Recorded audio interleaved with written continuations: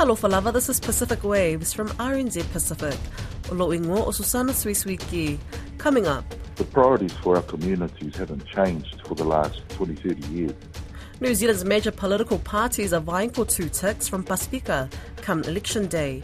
Also, Hawaii's homelessness crisis worsens. And later, the problem becomes how do you enforce that with academics who perhaps don't think it's their responsibility. New Zealand universities sets deadlines to eliminate disparities.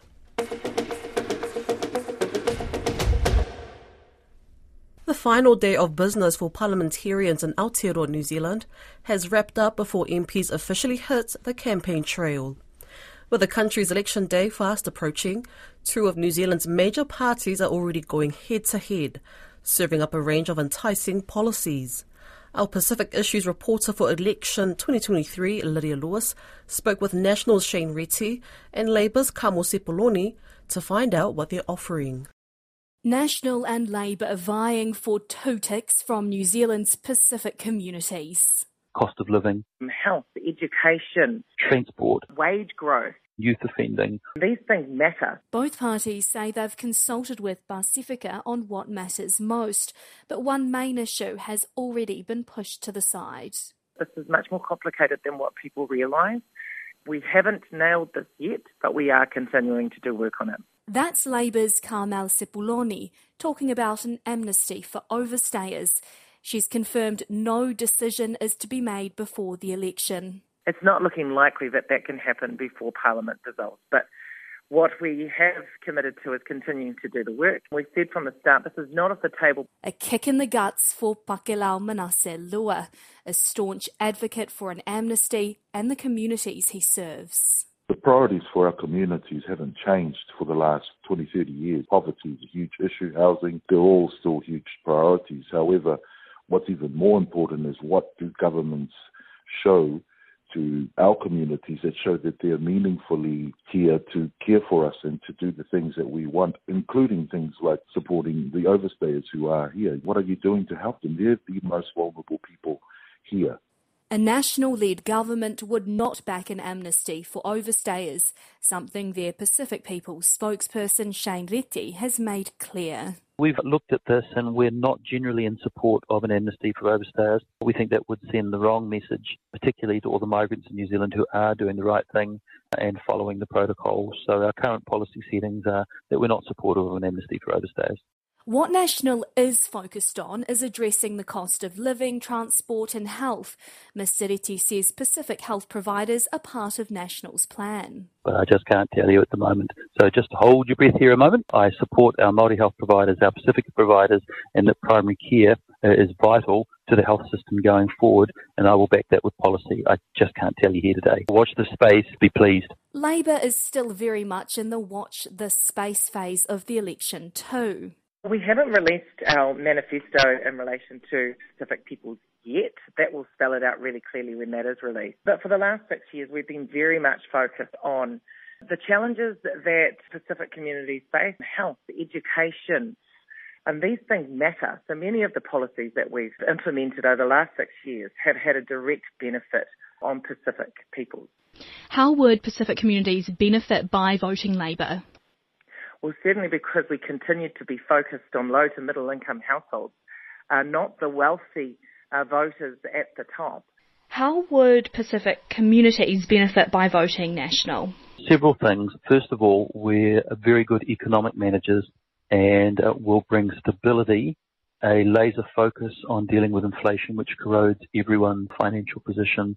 Pacific communities make up more than 8% of the population in Aotearoa, an all-important figure come October 14, Election Day. Hawaii's high rates of homelessness and housing costs have become highlighted in the wake of last month's wildfires, which devastated the town of Lahaina in Maui, leaving thousands homeless.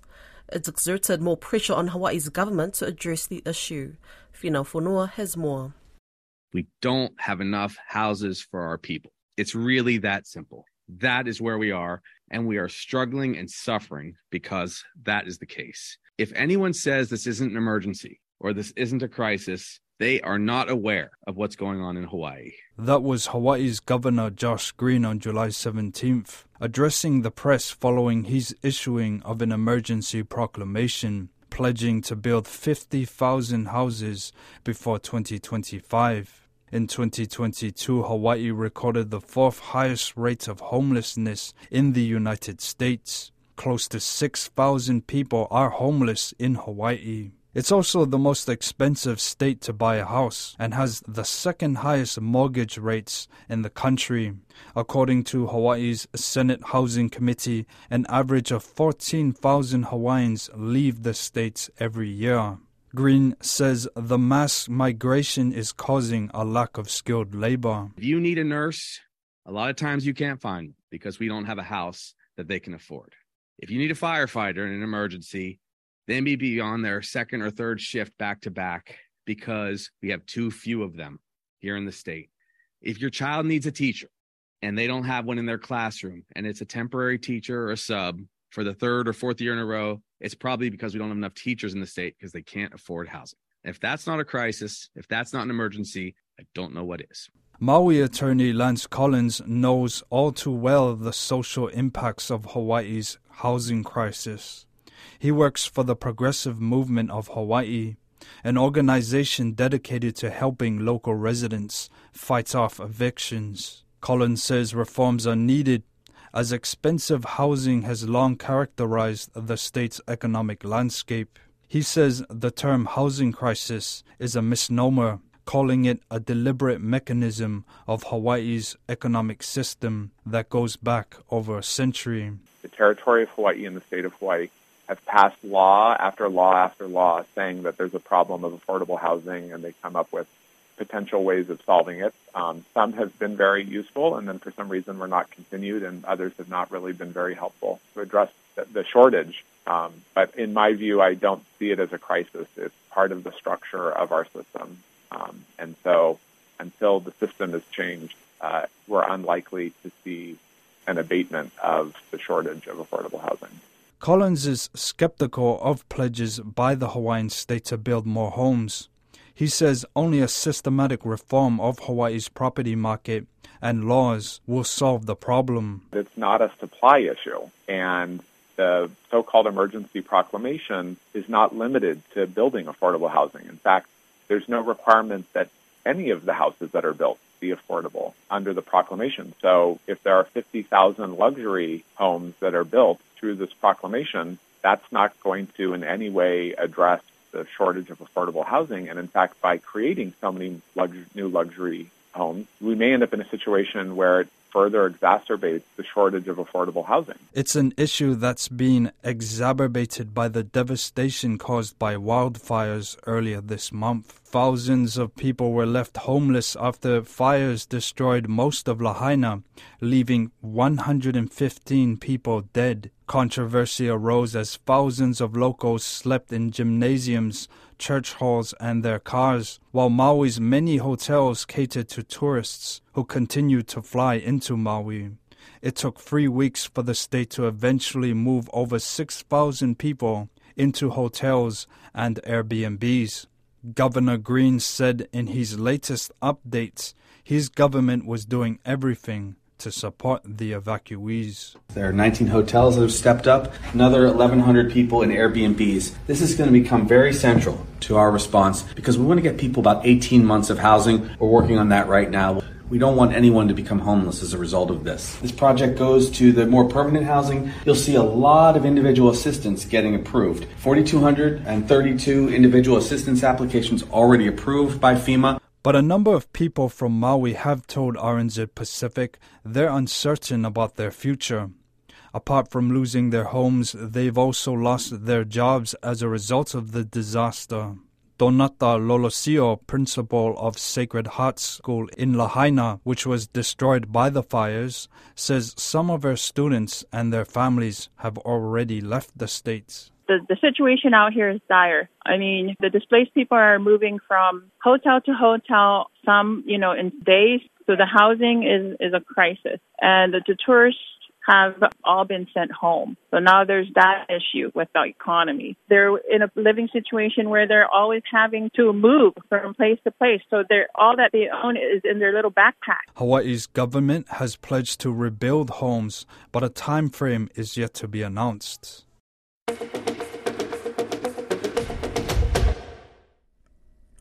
Some universities in New Zealand are reluctant to set deadlines for eliminating long-standing disparities for Māori and Pacific students.